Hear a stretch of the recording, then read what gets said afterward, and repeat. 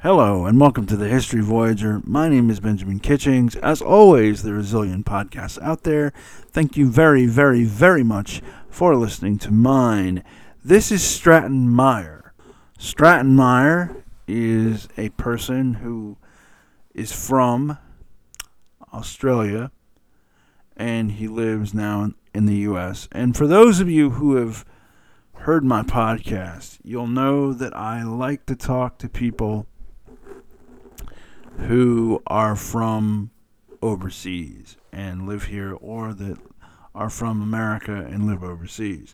And the reason why is I want to talk to people who can better objectify my country and to tell me some of what they think is happening over here, at least from their outsider perspective.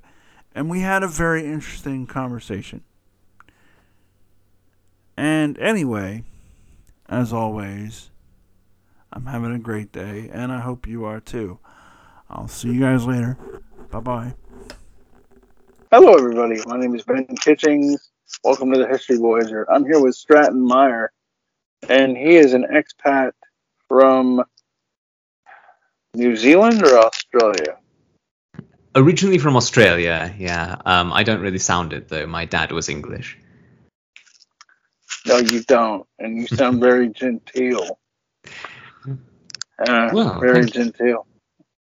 And we were going to talk about, as some of you know, I love to talk to foreigners in America about their impressions of America. And also, I believe you have a background in archival work. And yeah, that's right.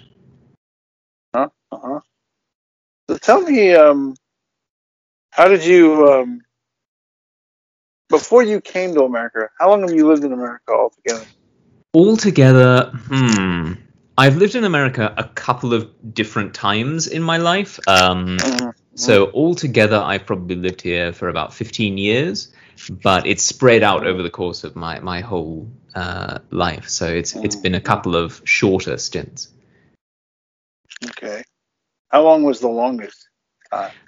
The longest must have been about 7 years. Okay. And I'm assuming you were a child for part of that.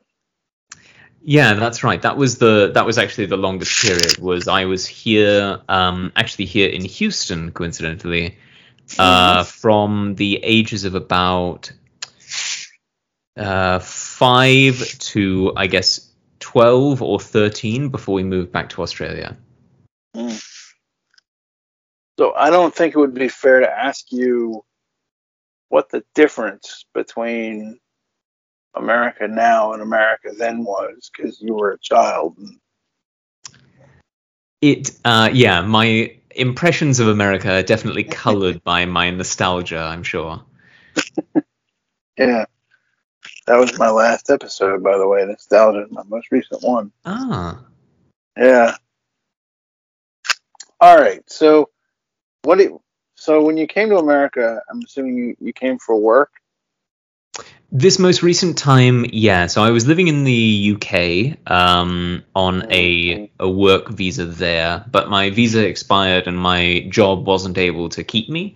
The salary requirements had just gone up and they weren't able to meet them for me to continue working in the UK on a new work visa. So I moved back to the United States. My mother is American, so I have citizenship, very luckily, and managed to find a job here in a museum. So I'm a museum archivist. And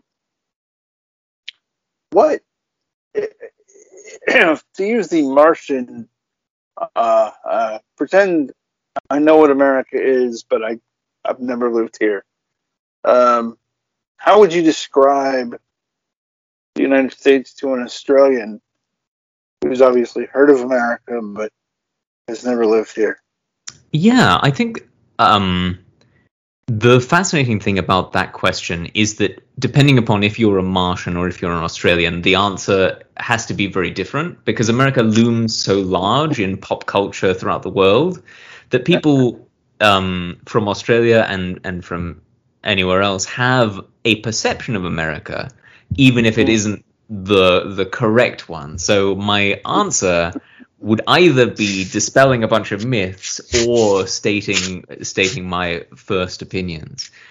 But I guess the things that I want to get across more than anything are that America is a country that is full of belief in itself and its people, coming off of a century of dominance in the global sphere that has sort of led to an understanding of its populace that they are and should remain players on the world stage, that I think has led to a little bit of complacency in terms of the way in which they interact with other countries and with their own citizens. Yeah, or even like the way we think of the way as an American, the way before COVID, for example. I had kind of thought that, eventually, people will come around, they'll take this seriously, and for a little while, I even thought that the government would actually smarten up and basically subsidize people, all of us, business owners, etc., to basically stay and shelter in place for a long time or whatever. But then I kind of gradually realized that wasn't going to happen. And I don't remember, there wasn't like an aha moment. There wasn't like, oh, sort of like a gradual thing. But the shock to me is how we're not rising to a challenge. I think America has, and Americans have a tendency towards individualism, and that often means that people become very entrenched in their own beliefs. And I think we've really seen that pot boil over in this crisis, where people are so unwilling to listen to the advice of other people and think that they know best, that it's caused or exacerbated this global pandemic in a way that is darkly fascinating as we sort of look at the way in which other countries have responded. Like Australia has done citywide and statewide shutdowns of its areas as COVID cases have been rising and falling, to attempt to contain it. And I don't think they've done a brilliant job of that. It's been too slow. It's not worked always. But just that example of the willingness of a government to say, okay, we're going to stop. 2 weeks time out until you can all figure yourselves out and we can get this thing back under control. Living in Texas, seeing the way that the Texas government has dealt with that is an entirely different beast, and I think speaks to that sort of that rugged exceptionalism that it looms so large in America's public consciousness. Now, I'm not, daft enough to think that you've heard any of my podcasts beyond maybe the one episode that, I guess, do we call her your girlfriend, or do we? Yes, yeah, she's my girlfriend. Okay. So the one episode that I did with her, but I have listeners all over the world. So why don't you tell us from a worm's eye view what it's like to live in Texas with COVID? Well, as far as the government is concerned, COVID ended some time ago, which is great, and we can all go back to normal. But unfortunately, the reality of the situation is very much not that. So Texas is this weird microcosm where I live in Houston, which is a large metropolitan city with a lot of strong democratic leadership. And again, not necessarily perfect, but very different from the Republican leadership at the state level. And so seeing this massive push-pull of the state government says mask mandates are no longer going to be a thing, and the local government says, no, absolutely not, that's not happening, we're going to push back, there will be lawsuits to prevent the state government from doing this. We're seeing private businesses really hurting because of COVID, willing to open up their doors again, and the way in which that interacts with the mask mandates has been fascinating. A lot of workplaces are now we're seeing the same struggle with the vaccine that we were with the mask mandates. Who can dictate to their employees that they need to be vaccinated, need not to be vaccinated. And so there's this total lack of guidance and any sort of oversight and like a blanket plan from the government, where these various cities and even down to the level of individual businesses or organizations are having to sort of scramble to figure out what they're comfortable with, what they can do to stay in business and to keep their people safe. So it's really every person for themselves. And what's so bizarre about this? I guess. Oh yeah. So go ahead. What's so bizarre? I'm sorry. Is that, like, when you have a kid, like, so before COVID, in the what I glibly call the before time, right?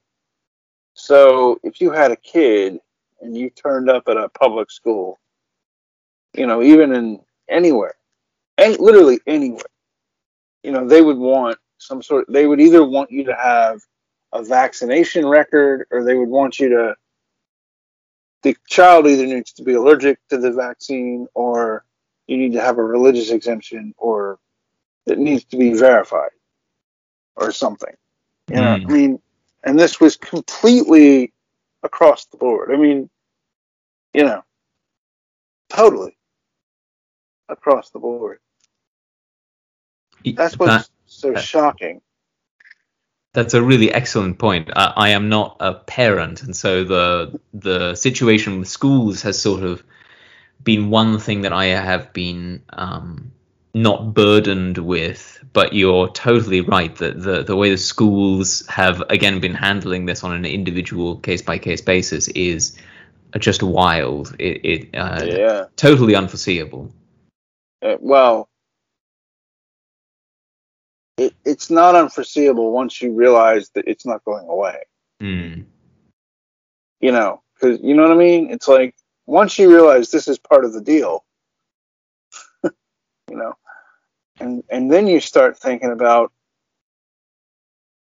I'm not in college anymore, but to live in a college dorm, you have to be vaccinated against pretty much a lot, you know, lots of stuff. Right. I mean, you know, I mean, and all this, that's what's so odd, is all this is new. Like, all this, the whole attitude about this is so new. You know? Yes. Yeah. I think we've seen a little bit of this, a little taste in the way that people have reacted over the last couple of years to the flu vaccine and all of this nonsense about mercury in the vaccines, or vaccines causing autism. That has sort of been bubbling under the surface for a while, but this is just a whole nother level and totally exposes all of the creepy crawlies under the rock. You know, when you pick up a rock and you see all the grubs and worms living under there, we can't turn that rock back over and unsee what we've seen. So I'm an American. That's the thing. The question I keep having is, why are we the only country that deals with this? Why? Why are we the only country that deals with this? It's a good question, and I think there's no easy answer, unfortunately. I think that from my perspective, there is a deep distrust of government in the United States, either from the left because they see the politicians on the right cramming lifetime appointed judges through passing regressive policies that violate bodily autonomy of people, be unwilling to recognize basic human rights, or people on the right who see these leftist politicians promoting what they believe to be outright communism and trying to dictate the way in which they live their lives and suppressing their religious freedoms. And so everyone sees politicians as the enemy, no matter what side of the aisle you're on. It's like lawyers, right? Everyone thinks that all lawyers are evil. Everyone thinks in the America that all politicians are scumbags.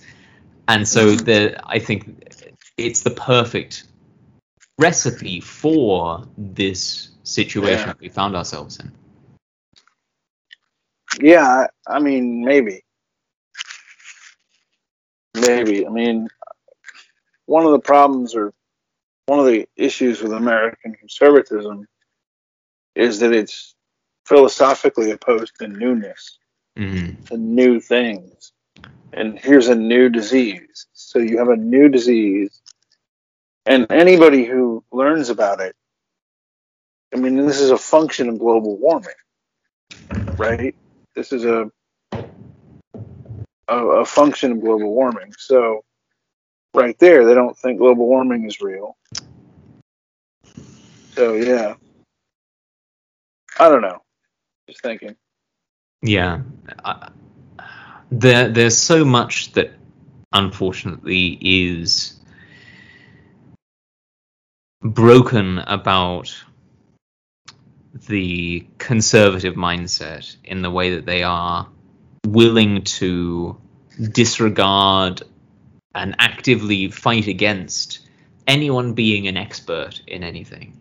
And so we see science denialism, we see a fundamental mistrust of the education system that is just creating a breeding ground for these pseudoscientific ideas and backwards concepts to spread like wildfire because people believe their uncle or their aunt or whoever it is that's on WhatsApp or Facebook over a vetted expert source. Yeah, it's sad. It's sad, and it's shocking to me that seemingly, I mean, I said no other country deals with it. I mean, Brazil deals with it. But there was actually a good piece on John Oliver's show this last weekend about misinformation, and he was talking about how it is rampant in South Asian communities as well. This sort of getting your information through WhatsApp and Facebook. His show is last week tonight. That would make sense because, like, I tried to have a podcast with a PhD in Hong Kong, right? And we were just going to talk about hunting, like big game hunting. Oh. Yeah, we weren't even, and we laid out all these ground rules about, okay, nobody has to know where you live. We don't have to talk about that. I just want to talk to you about big game hunting. Right. Literally within 5 minutes, he was having what you could only call like profound stage fright. Because like the government, he was terrified. The government somebody would see it or hear it, and how awful. Yeah. And I used to be on the radio in Singapore, like every week, and she said, the DJ said that like WhatsApp, etc., is like actually a huge news source there, like big, and yeah. So anyway, so so how would you describe Houston, like the city of Houston, to somebody? Oh, great question. I think that the city of Houston is a really wonderful melting pot. It is one of the most multicultural cities I've ever lived in, which has been fantastic. It is also one of the least people-friendly cities I've ever lived in. There's very little public transportation. It's sweltering 90 plus degrees for 6 months of the year, so you can't walk anywhere. Everything has to sort of be air-conditioned bubbles from the car to the building. And so it's this weird mix of, you really want to go out and see everything that the city has to offer. It's a great cultural hub, wonderful museums and operas and music venues, but you also you want to stay in your home because it's too hot to go anywhere. It's an odd duck of a city. Yeah. Do you think that plays into anything? The over reliance on air, the reliance on air conditioning and the bubbles. Do you think that plays into anything politically and socially, or am I just barking up the wrong tree there? No, I think that's an interesting point, and one that I hadn't really considered before, that it makes it so much easier to remain in close proximity to the people that you already know if you're not out exploring new places and seeing new things. And I suspect that there may be an element of truth to that.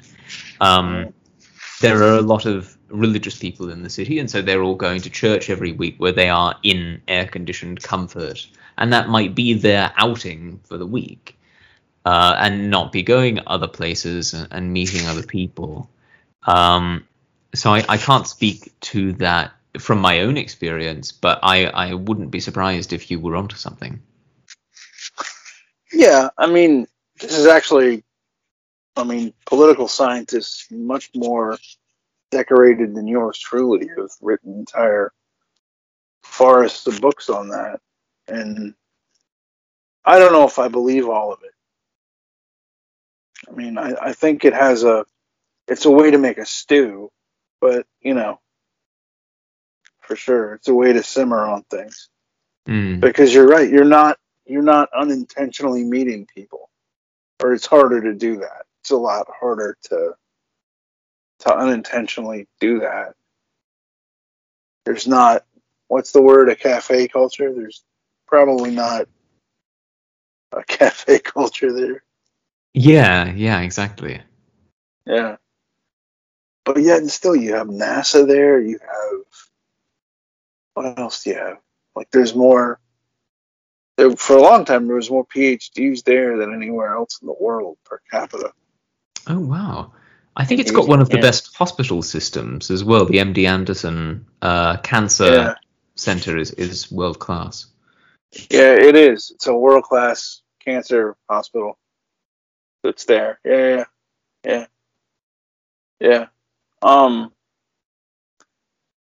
So, so you think the stewing and like all that, but you just said, Houston's liberal, or Houston's more democratic. So you think the heat probably plays more into the overall mixing, or the overall kind of keeping everybody separated. I think that it doesn't help, and the one thing that I worry with conversations like this is that we become too reductivist, looking for the thing that might be the key that unlocks the mystery. I think that a lot of it may be that large urban centers are often more democratic leaning than Republican leaning. That is just a part of the nature of the beast. And I don't know whether the climate of Houston and the way in which people live their lives plays as big a role in that as we have sort of been discussing. I mean, it's always possible, but I suspect that there are so many little interconnected systems that all make up the reasoning for things like that it's impossible to go into or really even know it all with certainty. Yeah.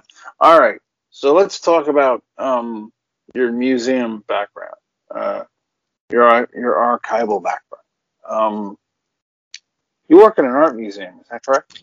That's right, yeah. So I work at the Museum of Fine Arts here in Houston, Texas. I am part of their 2-person archives team, myself and our managing archivist. And I've been in this position for just about 3 years now. But this is actually my first archiving role. Before that, I was in collections management. Yeah. What's some of the differences between archiving and collections management? A lot of the day-to-day work that I do is very similar. It's a lot of metadata allocation, so finding the descriptive information for objects or documents, and then making sure that they're properly added to a database or spreadsheet so that they're findable by researchers. It just the main difference is the kind of objects that we work with. So in archives, we're working with documents mostly, though we do have some pretty extensive photographic collections as well. Whereas in collections management, I was working a lot more with historical and art objects themselves. So the workload is the same, but the surrounding discipline is what's different. So in England, you were more dealing with historical stuff. Yeah, I worked at the Imperial War Museum, the Duxford branch of that, which is an Air Force museum on an old World War II Air Force base, just outside of Cambridge. So I was there for about a year, and then I was working with a small startup company in London called Thermolignum, which is a collections care and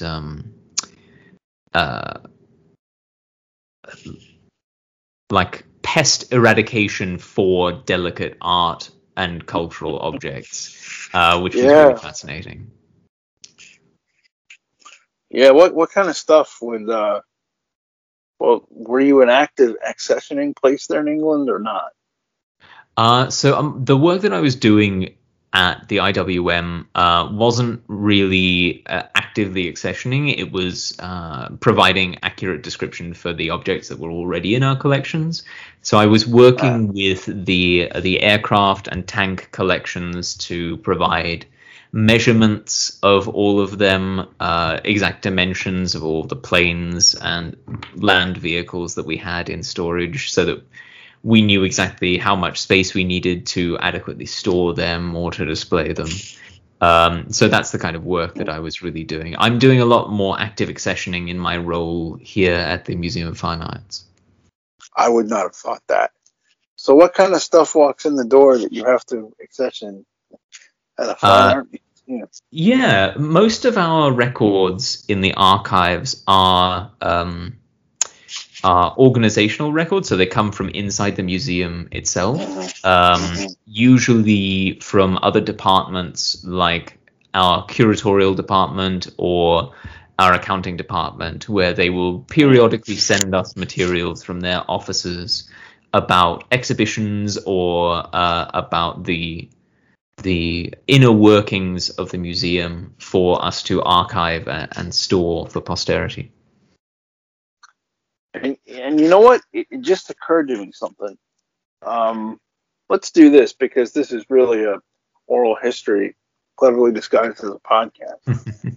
So I'm gonna walk out on a thick branch and say that something is different about your job pre-pandemic as opposed to now, as far as working from home or there was a period last year where I was working from home, and the jobs changed significantly because I wasn't able to work with any physical objects at the archives. So I was doing database work every day. But now we've been back for about a year now. We got back mid-October last year into the office full time. And now that we're back, it's essentially business as usual. The Museum of Fine Arts was actually the first museum in the United States to reopen after COVID. And they've been really good about ensuring testing of all of their employees, promoting and making available vaccines. So I've gotten both of my vaccines through my work very early on in this year. And we're a small department. So the reality is that I mentioned there are two of us in the archives. I don't really see anyone else on my day-to-day. So we're both vaccinated and we maintain good social distance. So work just sort of continues as it did before. It's a situation that I think is very uncommon for sure nowadays.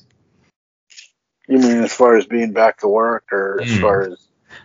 Yeah, as far as being able to continue in person my work. Back to work. Yeah. Exactly. Yeah, and also I think I read. Now, correct me if I'm wrong, but I think I read recently that it's now illegal to in Texas. It's illegal to have mask mandates, etc. in Texas. I believe that is the case. All of the signs that we see on shops here talk about strongly recommended masks. So I think that the government finally has managed to squash mask mandates here, sadly. Well, I mean, you can get an N95, mask. Yeah.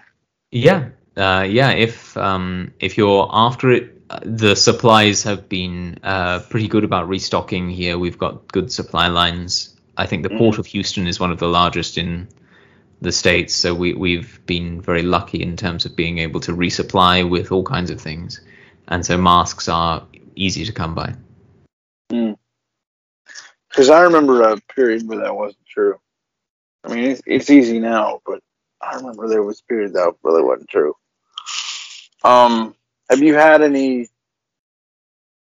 I mean, are you aware of any protesting going on outside your museum about wearing masks or whatever?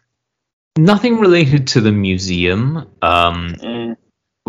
The museum maintained its own mask mandate for as long as it could, and I think that the unfortunate reality is that the demographics that might be interested in attending museum are less likely to be those that will be fighting mask mandates in the first place. Even though I wish that museums were accessible and commonplace visiting spots for anyone, I think that they have managed to appeal more to people who might be less averse to wearing masks in the first place. Yeah. I mean, I was reading something last night about COVID where they and the research kind of tracks that it's becoming apparent that it's more neurological issues than anybody initially thought. They were saying, and what I was reading last night, that it's like it's going to be remembered as a neurological disease the way it's going. Interesting. Yeah. Let me ask you this: are you aware of the doctors in Texas, the rural doctors in Texas, treating the disease differently than the doctors in Houston? I'm afraid that I'm not really plugged into the Rural the workings of the rural medical system. We talked a little about bubbles earlier, and mine is very urban, I'm afraid. So I don't know as much about the situation out there as I might do. I don't know, like, things on Facebook like that. I try to avoid Facebook as much as possible now. Yeah, that's good. That's good. Here's a thought. When did that start? Avoiding Facebook. It's something that I have been doing more actively for the past maybe 3 years. But looking every now and then, I get notifications on my phone because I still have the app, and it says your memories are coming up. And I've noticed recently that none of my memories, like my big memory posts, are from anything earlier than about 6 years ago. So I think that really my usage has dropped off in that last half decade, to the point where Facebook is having trouble coming up with interesting things that I've posted in the last 6 years.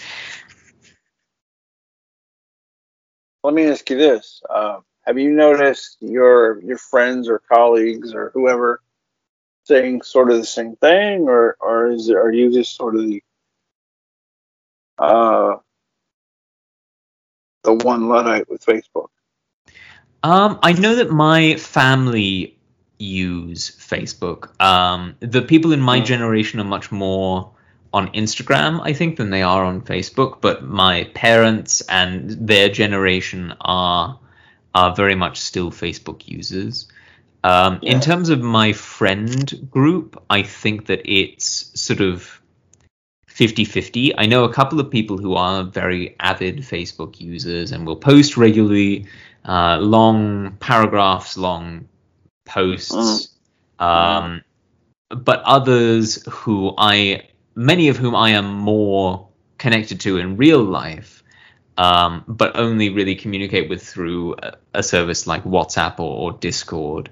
And I know by using WhatsApp, I'm not really escaping Facebook anymore, unfortunately. But they are less likely to use Facebook or Instagram. Exactly. I luckily avoided the whole Instagram thing totally. So I'm not on TikTok, and I have never touched Instagram. But Facebook still has its claws in me, and I'm still on WhatsApp despite my best intentions. Oh. No, the reason I ask is because after the outage the other day, there was a 6-hour outage or 8-hour outage. And after the outage, I mean, I kind of wonder if the writing's on the wall with Facebook. People getting off. Yeah, I think that as soon as a viable alternative appears, people will be willing to jump ship to it. And I think we saw that with the advent of Facebook in sort of the wake of MySpace, right? Like, as soon as people find a good substitute for something that isn't working anymore, they will take it. And I don't think it's TikTok, because there's not really the opportunity for the same kind of interaction as there is on Facebook, to my understanding. So I don't know what the next big thing will be, but I think that people are ready to leave Facebook and find something else. I can't. I'm not on TikTok. I've never used it. I can't for the life of me think of I do a podcast about where I talk to people, and I deal with history stuff and scholarly things. For the life of me, I can't think of a TikTok way to do that. I find it very difficult to condense any meaningful topic into a minute or 2 minutes, which makes TikTok a little uninteresting to me as well. I think like things like recipes, great, totally, I'm on board for TikTok recipes, but anything more involved or more educational. It's just so hard to really get any good information across. Yeah. And I mean, there's something we're dancing around here, which is, I mean, we're talking about Facebook like it's some utility or it's some useful thing. It's like intrinsically useful that we can't live without. And the truth is that all social media, you can basically live without it. Most people can basically live without it. Yeah, definitely you can. Yeah. We have just gotten so used to the ease of communication through channels like this that it requires some thought as to how we would keep in touch without them. And I guess that just speaks to the effectiveness of their business model. It's like, what would we do without these things? But you're right, we don't need them. We've lived without them for generations, and we would continue without them in the future. Well, the thing, so I mean, and I've said this before on my podcast, but so the thing is, I always think about, like, 20 years ago, how would I go back to myself and, hey man, there's going to be a phone or a thing you put in your pocket. It's truly a marvel of technology, and you're going to use it to argue with strangers. And 20 years ago, I would have said, why? Like, very true. I don't know. So funny. So strange. So where do you see, so in Australia, Australia is small population-wise, right? Mm-hmm. Does that not lead to independent people there? I mean, why are people in Australia more trustworthy of the government than people in...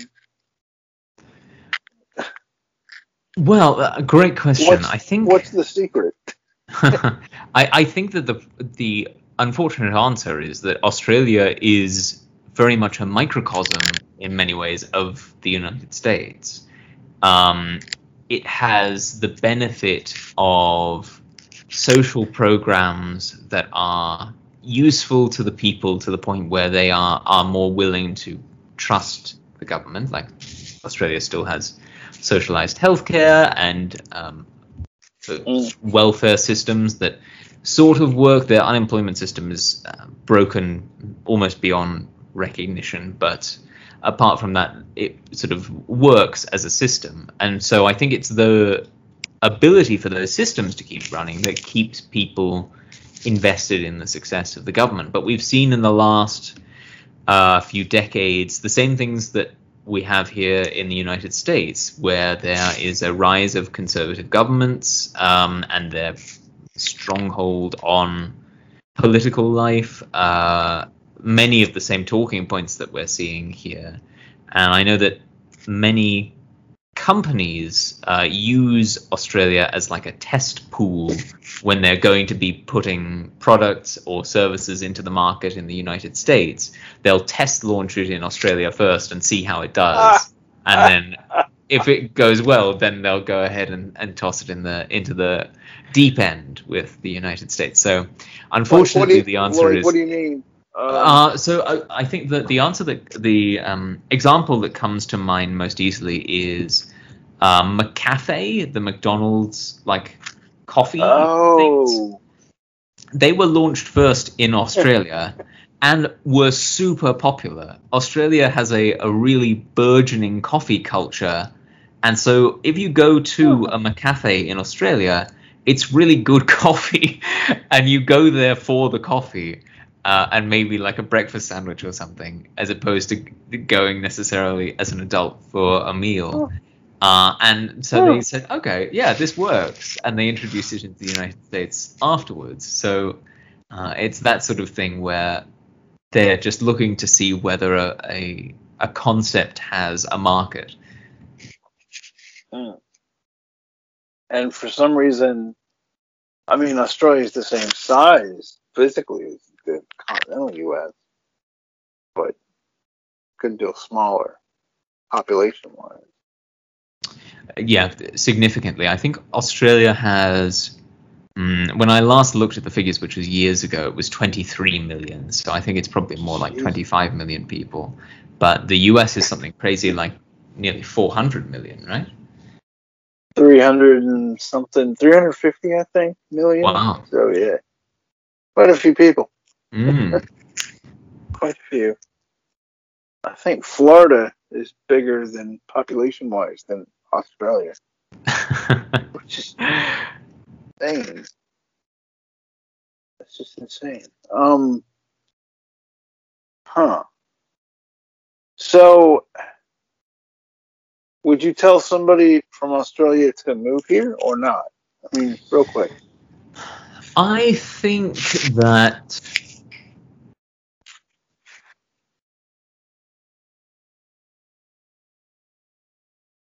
the answer to that is probably yes, but it's very dependent upon where they're thinking of moving and what they already do for work. Because there is a lot more competition here in the States, but there's also a lot more infrastructure and opportunity for high-level work. If we're talking in terms of social issues, and that is the main consideration for someone, then my answer would be different. It'd probably be, now is not the time, stay where you are.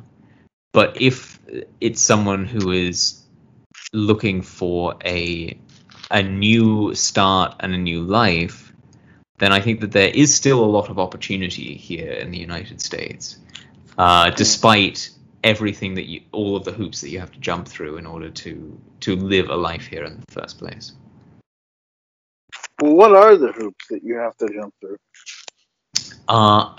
Well, in terms of, there are immigration concerns, of course, finding work, visas, and green cards, something that my parents had to go through when they moved to the States. But those can be aided or made easier by employers who are willing to play ball. I know that a lot of people in the oil and gas industry, despite what they are doing to our planet, are able to move to the US because of lucrative contracts and good relations between those companies and the government. So that is a major hoop that someone has to jump through in order to move to the US.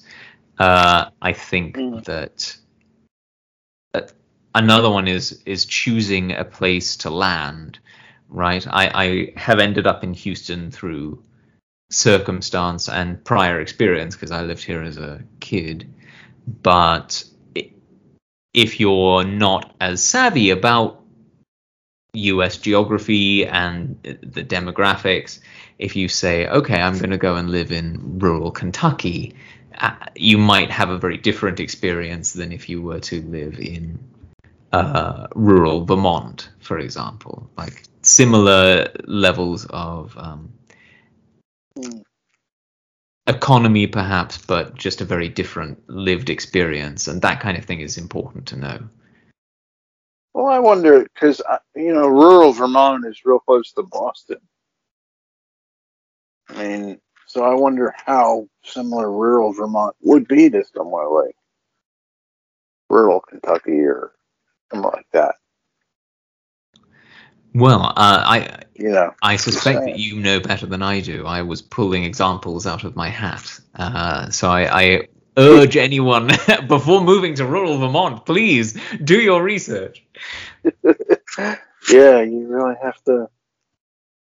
I always tell people, I always tell other podcasters, always assume that the stage you have is big, because nobody, I mean, it's really hard to deduce how big your stage is as a podcaster. But anyway, yeah.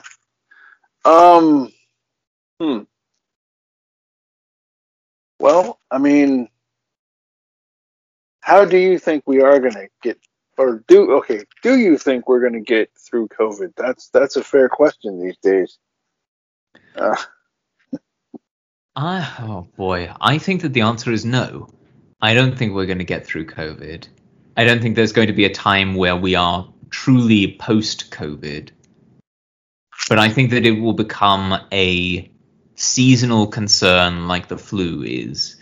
Everyone sort of dismisses the flu, but it does kill something like 10,000 people a year, which is not nothing. And we're going to see COVID recur and continue to mutate just as the flu does seasonally. And those who are willing to get vaccinated will get vaccinated, and those who aren't won't. And I don't know what that world is going to look like, but I don't think we're going to beat this disease. Do you think the world, I mean, but do you think other developed countries will beat the disease and we won't? Or? Well, I look at places like South Korea that did a really wonderful job early in the pandemic of drive-through testing and pretty extensive lockdowns, and they got a good handle on the disease early on. And I think that it depends very much on a country-to-country basis and a continued vigilance of those nations for what their borders look like and what testing continues to look like. So I worry that we're seeing, and I'm sort of living through this in Texas, we're seeing a level of complacency about COVID here in the US, and I suspect in other nations as well, though I can't speak to their lived experiences. That makes me worry that we're going to see these restrictions continue to get laxer and laxer, even if the threat doesn't become lesser and lesser. Doesn't go away. Even if the threat doesn't go away. Yeah. Yes, exactly. Yeah, I get that. I remember when I thought that we could get past this, but I think you're right. I don't think it'll be seasonal, but I think it'll be one of those things like cancer or something like that. That just it's one of the, but who knows? I mean, cholera is basically unknown in this country these days. Cholera used to be a serious problem in this country. Ages ago. It was a serious problem. So, hopefully, but Stratton, did you have anything you wanted to tell the internet?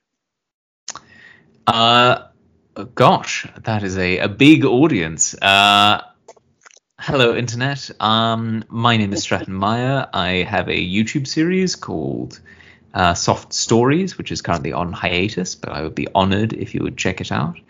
It was mentioned earlier that my lovely girlfriend. I forgot to ask you about that. Oh yeah, no worries. Your YouTube channel. Sorry. Oh yeah, I forgot to ask you about that. Your YouTube stuff. I forgot.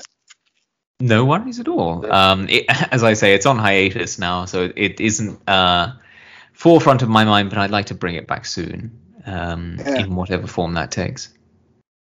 So what is it? Soft Stories. Soft Stories is a soft-spoken, ASMR-adjacent storytelling channel where I present old works of fiction, philosophy, and other literature as a sort of method of relaxation. Particularly maybe as there's a lot going on in the world right now, and we need a moment to escape and to just relax, go with the flow for a moment, and to I think that there is a lot of wonderful literature out there that is more and more outside of the common discourse, And I mean, we all had to read The Great Gatsby in school, and occasionally a Dickens or Shakespeare or something like that. But there is so much else out there. And I've been honored to share a couple of children's books from when I was a kid in Australia that people may not have known. So if you're looking for something to relax you, maybe help you sleep, and just to have the experience of just being with me in a room and having a bedtime story, Soft Stories is the channel for you. That sounds... Yeah, so, wow. Okay. Thank you. My pleasure. It is a pursuit that is far less academic than most of the stuff that I try and engage with in my everyday life. So it's a nice form of escapism for me as well. I would imagine. Yeah, I would imagine. And I mean, you're a very talented couple, I would assume, because your girlfriend is quite the comic book artist. Yeah, she is an absolutely amazing artist. I have a feeling she is downstairs right now, hard at work on her next page, which will be out tomorrow. You mentioned her earlier as well. For those listeners who may not have heard that episode, her name is Lindsay Little, and she has a comic called Oni Girl, which is available on Webtoon Canvas. That's ONIGIRL. Releases pages weekly, and I am so proud of her. I think that the work she's doing is absolutely amazing. So I heartily recommend you check that out. Yeah, I second that. It's really good. Well, Stratton, thank you very much, and have a lovely evening. Thank you so much, Benjamin. This was a great pleasure. I appreciate it. No, thank you. All right. Have a nice night, though. Bye-bye. Bye.